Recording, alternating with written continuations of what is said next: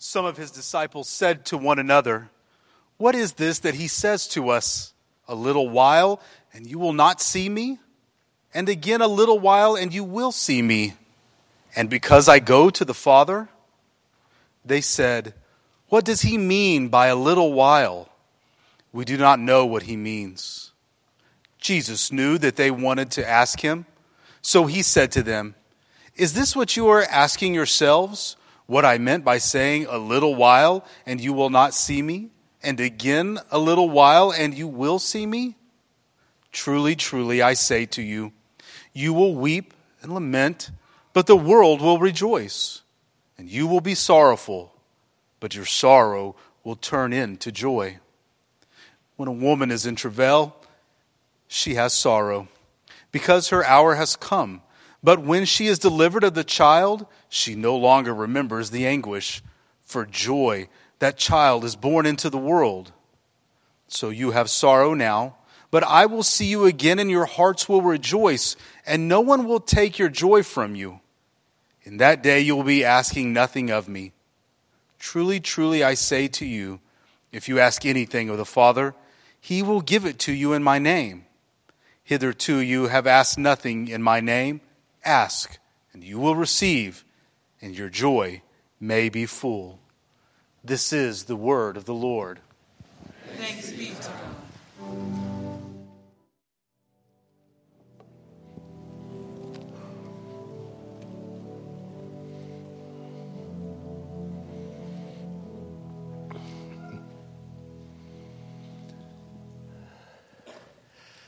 Last Thursday was opening day for Major League Baseball. It was a wonderful day. All of the stadiums were packed. They showed whatever stadium they showed you, the crowds were full. It was the earliest opening day for Major League Baseball in history, March the 28th. Usually opening day comes the first week in April, but it was earlier this year, and it was an exciting day. As I was watching the excitement of opening day, I thought about what Yogi Berra said. A home opener is always exciting, no matter if it's at home or on the road. I'm going to let you think about that one for a second. No, it was an exciting day, and people were all starting fresh and anew. Everybody's record is the same. They came out that day, and there was 48 home runs that were hit on opening day. It was the Los Angeles Dodgers who hit 8 home runs, the most home runs hit by any one team on opening day ever. A new record for Major League Baseball. And I'd like to think it's because they have such an incredible AAA farm team in the Oklahoma Dodgers and Oklahoma City Dodgers, and their opening day is going to be this Thursday on the 4th of April. And it was a big day. And watching all these home runs being hit made me think about one of my favorite stories of Nate Colbert. It was 50 years ago this year that Nate was a rookie, playing there in Major League Baseball. He was drafted by the San Diego Padres, and when he came up to baseball, he was hitting home runs that were amazing. They weren't just home runs going over the fence. No, they were towering shots into the upper deck. If it was a small field, they were home runs that were out of the stadium. I mean, this guy was incredible. These long balls. And it was so exciting to watch that even opposing teams would all get together and cheer, and even for the other guy who's hitting this home runs for Nate. Well, it was in July of that year. The Padres were playing in Atlanta. They were there to play, and Nate came to bat the very first time, and he hit a towering home run into the second deck. And the fans just cheered and cheered for him. 3 innings later, he came back to the plate. And when he came up to the plate, the fans came to their feet, and they began to clap and to cheer. I mean, it really took him aback. I mean, he's playing in Atlanta. He tries to get his focus, but they just keep clapping. He finally steps out of the batter box to kind of compose himself, and they just keep clapping and clapping. Finally, he walks back to the on-deck circle and picks up the pine tar to kind of put it on his bat, and the people are still on their feet clapping and clapping.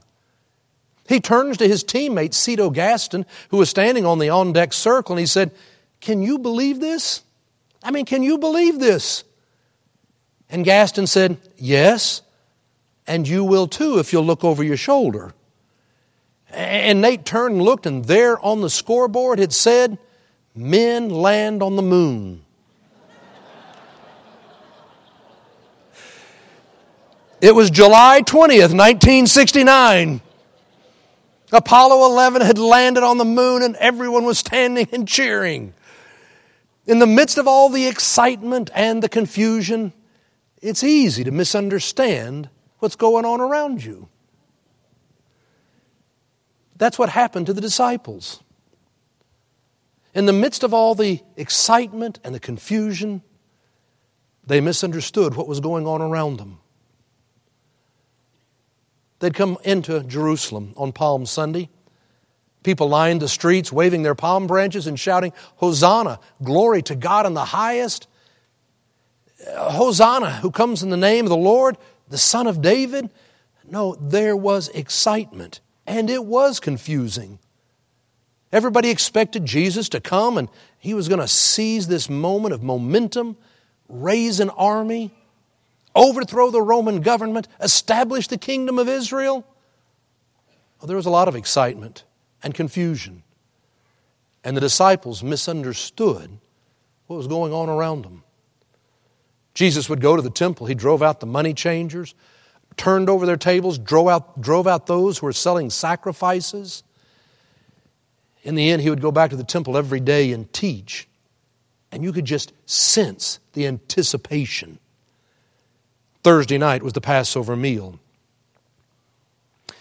In our scripture lesson this morning, we're reading John write about that moment.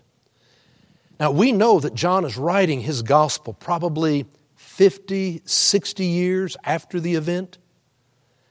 And so what we know is that John writes what he remembers was said and happened, but he doesn't just tell us what he thinks happened. John always gives us the meaning of what was happening. We've learned that as we've been moving through our Bible study in John this year. He gives us the meaning. And so what he says, he would remember what happened, is that Jesus says, "In a short while you will not see me, and then you will see me." And everybody was confused. What is he talking about? What's a short while? As we would know, he's talking about the crucifixion. And he says, "In a short while you will not see me, and you will weep. But others will rejoice. But then you will see me, and you will know joy, and no one can take that joy from you." Now that statement is really a statement of faith by John. That is born out of his experience, what he has lived all these years. It's the understanding he could tell you, "I remember there was so much confusion. We did not understand what was going on around us." But John would live through the crucifixion, the resurrection. He would live through Pentecost. He would wind up living through the persecutions of the church under Nero. He would live through the destruction of the temple in 70 AD. He would look at all of history that had gone, and he would be able to say in his own life, "Nothing can take away the joy. No one can steal your joy from you." That was a statement of faith. It was the belief of the early church. And I think it's the belief we all can have, that as you and I go through life, there will be times of great joy and great sadness.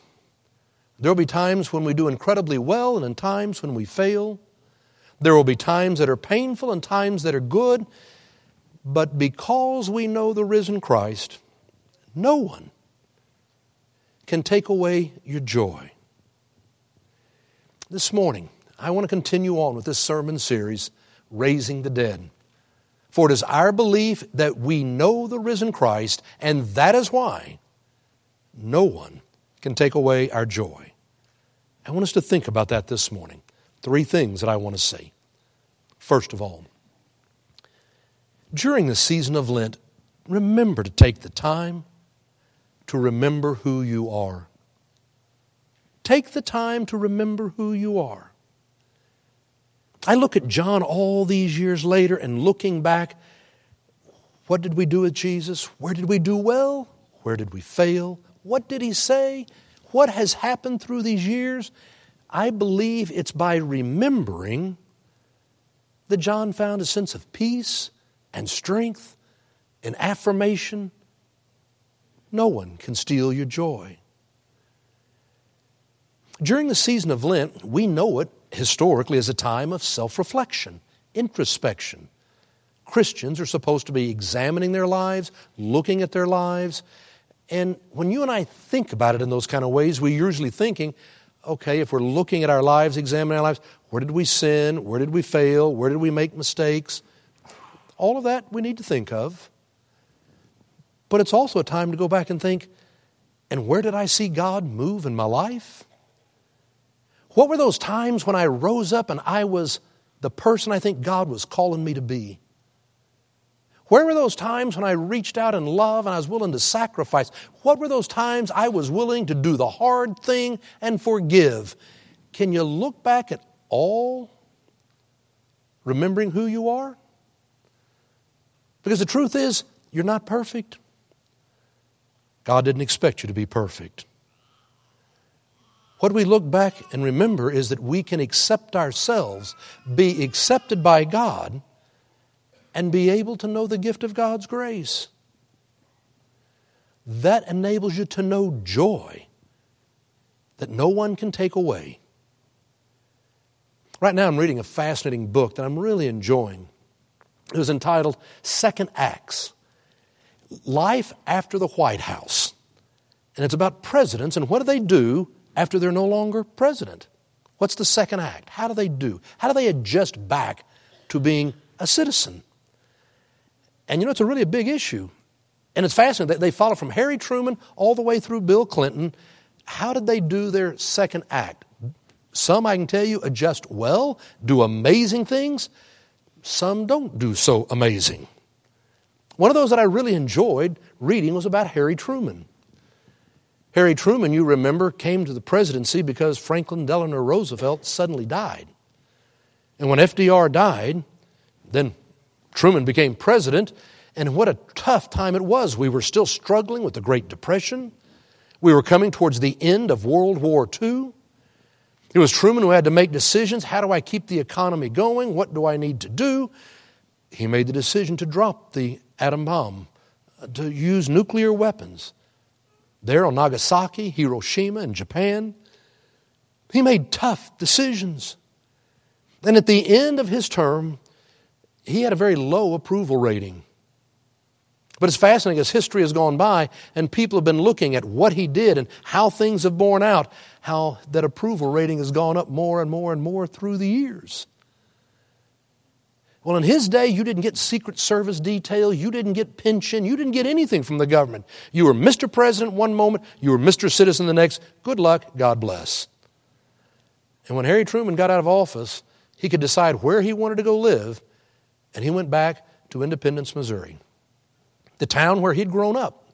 He'd lived his whole life there until he won a seat in the Senate and went to Washington, D.C. And now that he was coming out of office, he went back home. In those days, it was a town of about 35,000. You could walk down Main Street and, hello, Bob, hello, Janet, hello, Susie. And everybody would say, hello, Mr. President. He would walk the streets and he adjusted.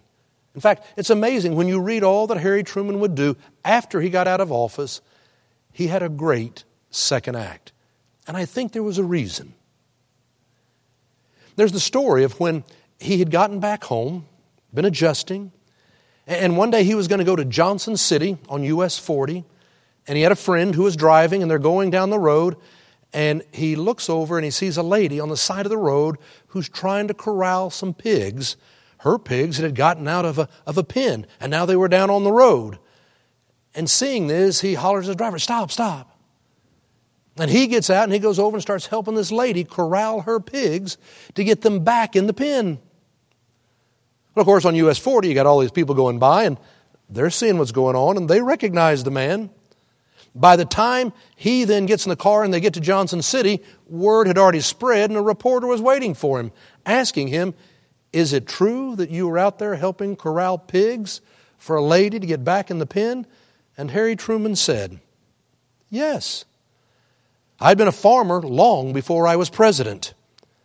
I tried never to forget who I was and where I'd come from and where I was going back to. There is a reason that he was able to do well, because I never wanted to forget who I was, where I'd come from, and where I was going back to. Lent is a time to reflect on your life. Remember who you are. Not something to be afraid of. God didn't ask you to be perfect. You have to embrace and accept all of you, your whole self, and give thanks. You know, today we are doing that with our celebration in Edmond. You know, we have many of our members from downtown who are up in Edmond today, and that's wonderful. People who are all celebrating what's happened in the last 5 years. 5 years ago, we sent people from this family of faith to Edmond saying, could you help start a new family of faith, a satellite? We're one church, multiple campuses, and people went, and they sacrificed, and they gave. And now there is a group of people who come together who love one another. They have celebrated life's joys together. They have cried together at pain. They have grown in their faith. People have come to Christ. They are involved in mission. We have built a beautiful building. It's important to stop and remember who we are. In just a few weeks, we're going to be celebrating our 130th anniversary that took place on April the 28th, 1889. First Sunday after the land run, the founding of St. Luke's. This family of faith that continues to grow and will always keep growing. You need to stop and remember who you are. For it is in remembering, in the midst of God's grace, in the presence of the risen Christ, you find you can accept yourself. You accept life. And you know joy that no one can take away. And secondly, remember the incredible joy that comes from blessing life. No one can take that joy away. No matter what happens, no one can take it away. I love it when John comes to this passage and he comes to the end and says, whatever you ask in my name, you will receive. Ask in my name. That's the passage where we get this tradition of saying a prayer and we come to the end and we say, in Jesus' name we pray, Amen. Now, for some people, this passage is kind of the magic. It's the secret words. The words that if you know to pray at the end of the prayer, you're going to get God to do what you ask. In Jesus' name we pray. I don't think that's what this means at all. No, I think Jesus told us to pray in His name. What that means is, are you going to pray the prayer that Jesus would pray? To pray in His name is to pray like Him. Are you offering a prayer that Jesus would pray? Are you offering a prayer where you say, not my will, but thy will be done? A prayer where you're saying, oh God, could you use me the way that I know you call me to be used, to do it unto the least of these? When you pray as Jesus would pray, John's looking at this and saying, on the night of the Last Supper, when we were confused and we didn't understand what was going on, He washed our feet, and then He told us to wash one another's feet. For all these years, John had now given his life to blessing life. He could look back, and he knew the joy that comes from letting God use you in blessing life. You know, a couple of weeks ago, I was telling you about Jacqueline Novogratz. What a fascinating story. Very quickly, I encapsulate the story that I told you a couple of weeks ago of how she grew up in a good Catholic home there in New York. She went to Catholic school. She loved Sister Mary and told Sister Mary, I want to be a nun. And Sister Mary said, well, I don't know what you'll be when you grow up, but I can tell you, Jackie, to whom much is given, much will be required. And Jacqueline Novogratz grew up, and she felt God was speaking to her. God could use her to do great things. She decided to forego her career in international banking. She had the title. She was making big money. But she wanted to go to East Africa, and she wanted to wind up going to India to try to make microloans. It was a whole new idea in her day. And I told you how she went out there to Rwanda, and she began trying to make these loans to meet people, and in the end, no one was responding. Who cared about a young, pretty white girl in her 20s trying to show up and tell other people what to do? And she just wasn't making any headway and was about to quit when one morning she went for a run, and she noticed a boy coming the other way wearing a sweater, a blue sweater that looked like her favorite blue sweater as a kid growing up. And when she came up to the kid, she looked in the back of the tag, and there was her name, Jacqueline Novogratz. She had donated the sweater to Goodwill 11 years ago in New York, and here was a boy wearing it in Rwanda, and they came face to face. And she took that as a sign, God does want her to be there. Do not quit. So the rest of the story, she didn't quit. She did stay. And right after that, she met a lady who befriended her, who said, I think I can help you get a foothold. And there was 20 ladies there in Kilgally who were running a small kind of bakery, and they needed help. And so Jacqueline went to them. And she found that they had this little place. They were making these little beignets, if you will. And they went out and they'd sell them on the streets. And they were making a little bit of money, about 50 cents a day. It was enough to keep a roof over their head and some food on the table. But they were being supported by a church, and if the church withdrew its support, it would all collapse. They were going in the red every single month. And so Jacqueline came to them, and Jacqueline said, have you tried to expand your customer base? No. Come on. She went to the U.S. Embassy, the French Embassy. She went to all the different embassies and said, can these ladies come and sell to your people during break time? Sure. They went back to the bakery, and these ladies were thrilled. It's like, holy cow, we just expanded our market, our whole base. And Jacqueline said, okay, let's work on our sales. What do you do for sales? We don't do anything. We stand there with our basket. Well, I want you to look people in the eye, and I want you to have them come down. I have something sweet that you would like. I have something tasty you would enjoy. Look them in the eye. Tell them you have something. And they said, we can't do that. That's impolite. And Jackie knew it's not impolite. It's about self-esteem. She said, I want you to look me in the eye. And now give me your sales pitch. I have something you would like, something sweet you would enjoy. And these women began to practice. They went back. Sales went through the roof. They were celebrating. Until there was a supervisor who called Jackie and said, could I speak to you about a delicate matter? And Jackie went back to meet with the supervisor, and she said, we're discovering that some of the people who are buying the goods, well, they're going to the bathroom more frequently. And Jackie came back to talk to the ladies and said, okay, how often are we changing the oil in which we're cooking these beignets? And they said, you told us to keep the cost down. We don't ever change it.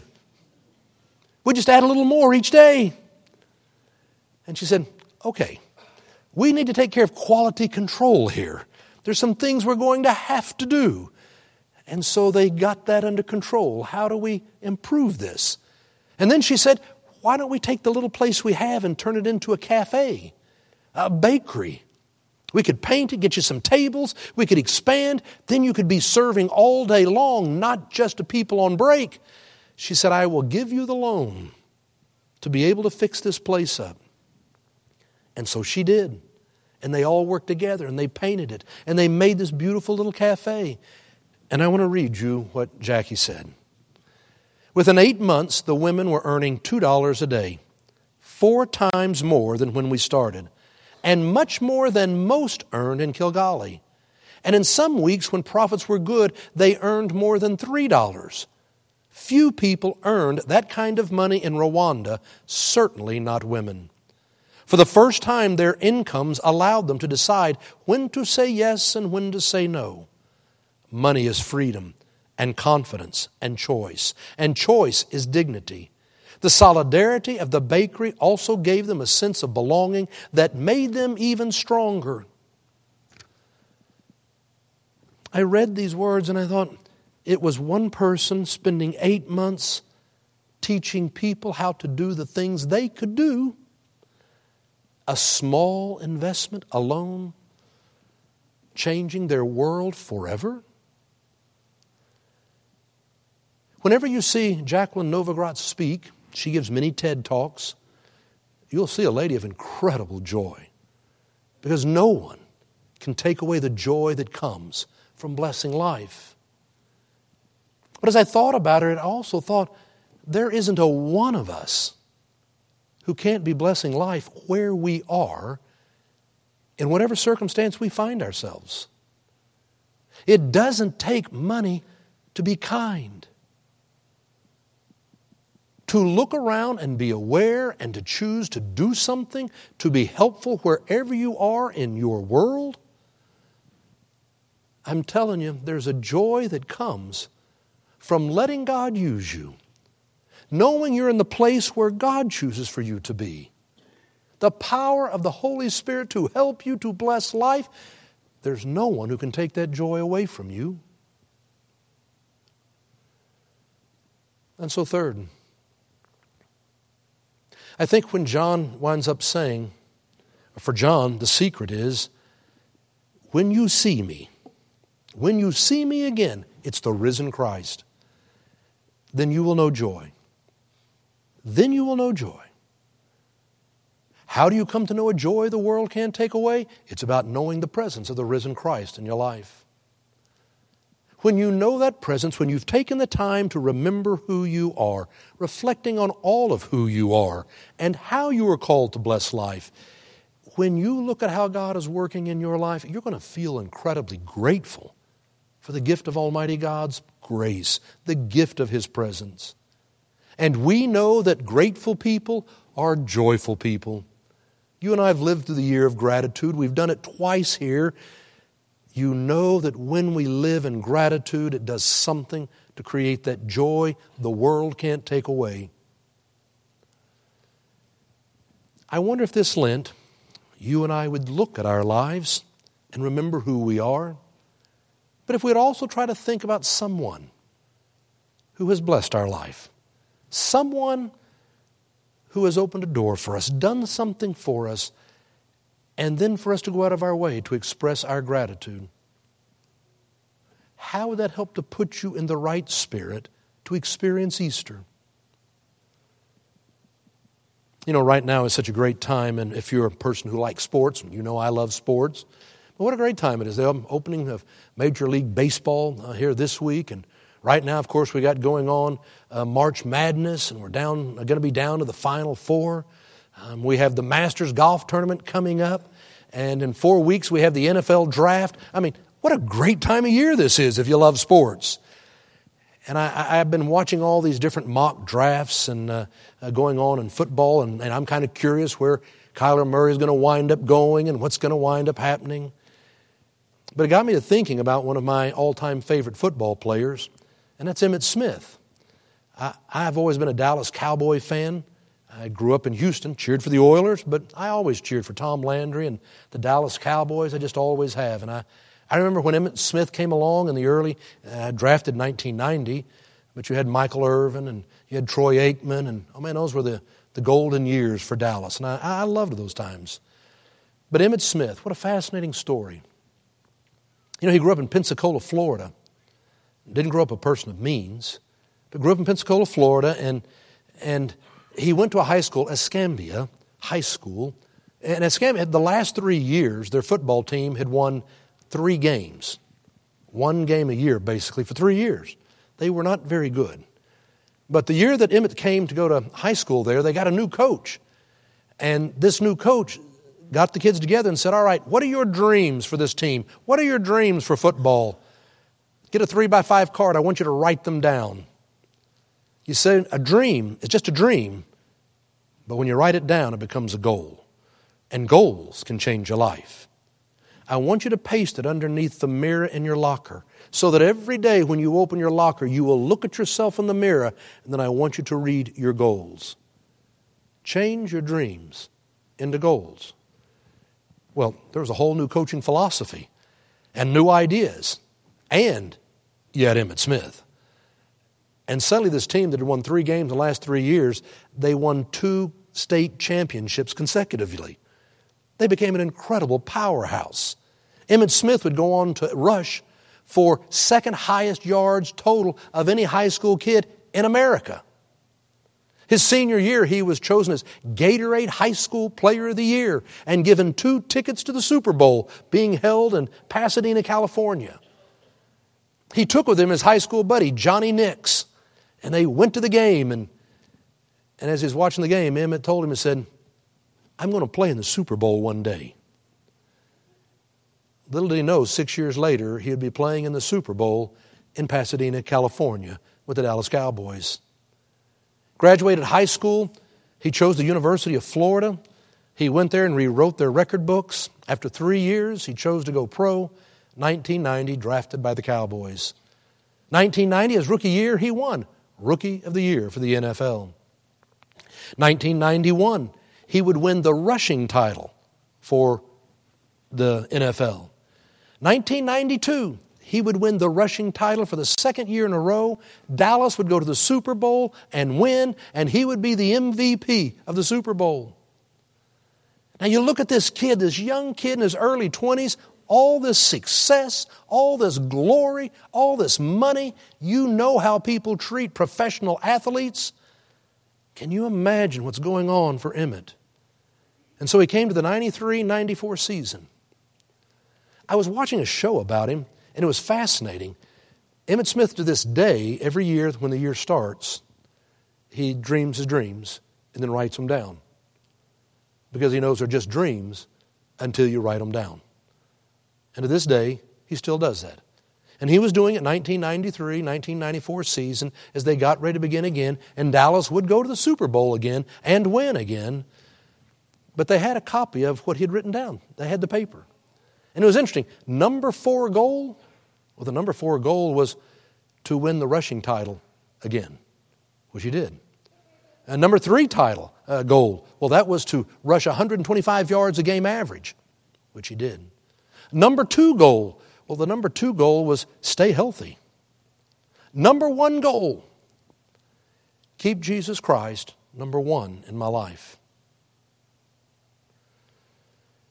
You're on the middle of this incredible run with the world throwing themselves at your feet. My number 1 goal, keep Jesus Christ number 1 in my life. It wasn't because somehow Jesus Christ was helping him to win the rushing title or Super Bowls. No, it's how do you handle success and help you remember who you are and stay grounded. To remember what it means to say the world isn't just all about me and to bless life. He's been an amazing man who has always been reaching out to try to bless the lives of others. But on top of all of that, he's always been someone who's been so grateful. Because he has stayed grounded in Christ, he has been so grateful for all the other people who have been blessing him. When it came to his retirement speech after 15 years, he's the all-time leading rusher in the NFL. 18,355 yards. All-time leading rusher. He comes to his retirement and he gives this retirement speech. The first 10 minutes, he thanks 172 people. 172 people who he thought he needed to thank. I went and watched his induction into the Football Hall of Fame. And when he stood up, the first thing he did was thank his coach and offensive coordinator from his high school, calling them out by name. You changed my life so that I wouldn't just have dreams, I would have goals. He called out Jerry Jones. He called out Jimmy Johnson. He called out Troy Aikman and Michael Irvin. But then he wanted to call out Daryl Johnston. Now, unless you're a real football fan, you may not know the name Daryl Johnston. Daryl Johnston was the fullback playing for the Cowboys in those days. And the job of the fullback Well, you didn't run the ball a lot. You didn't catch a whole lot of passes. Your job was to run up there, knock over the linebacker, open a hole so the running back could run through. And at his induction to the Hall of Fame, he's calling names, and he called out Darrell Johnson, said, "Would you stand?"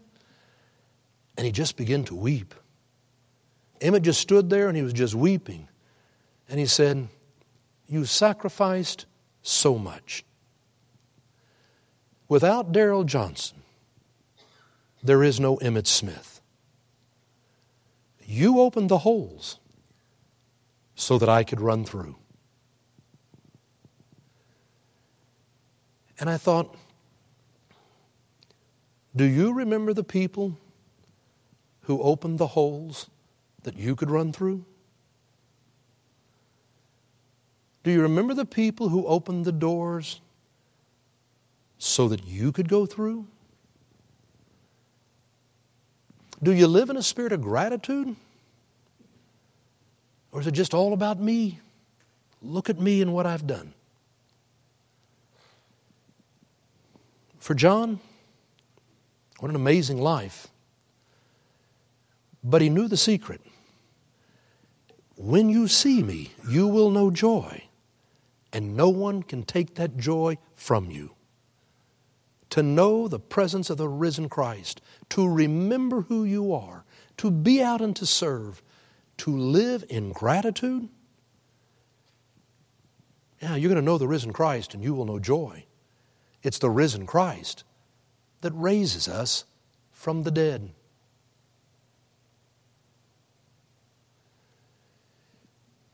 It's in the name of the Father and the Son and the Holy Spirit. Amen. Let each of us lift up our own silent prayer.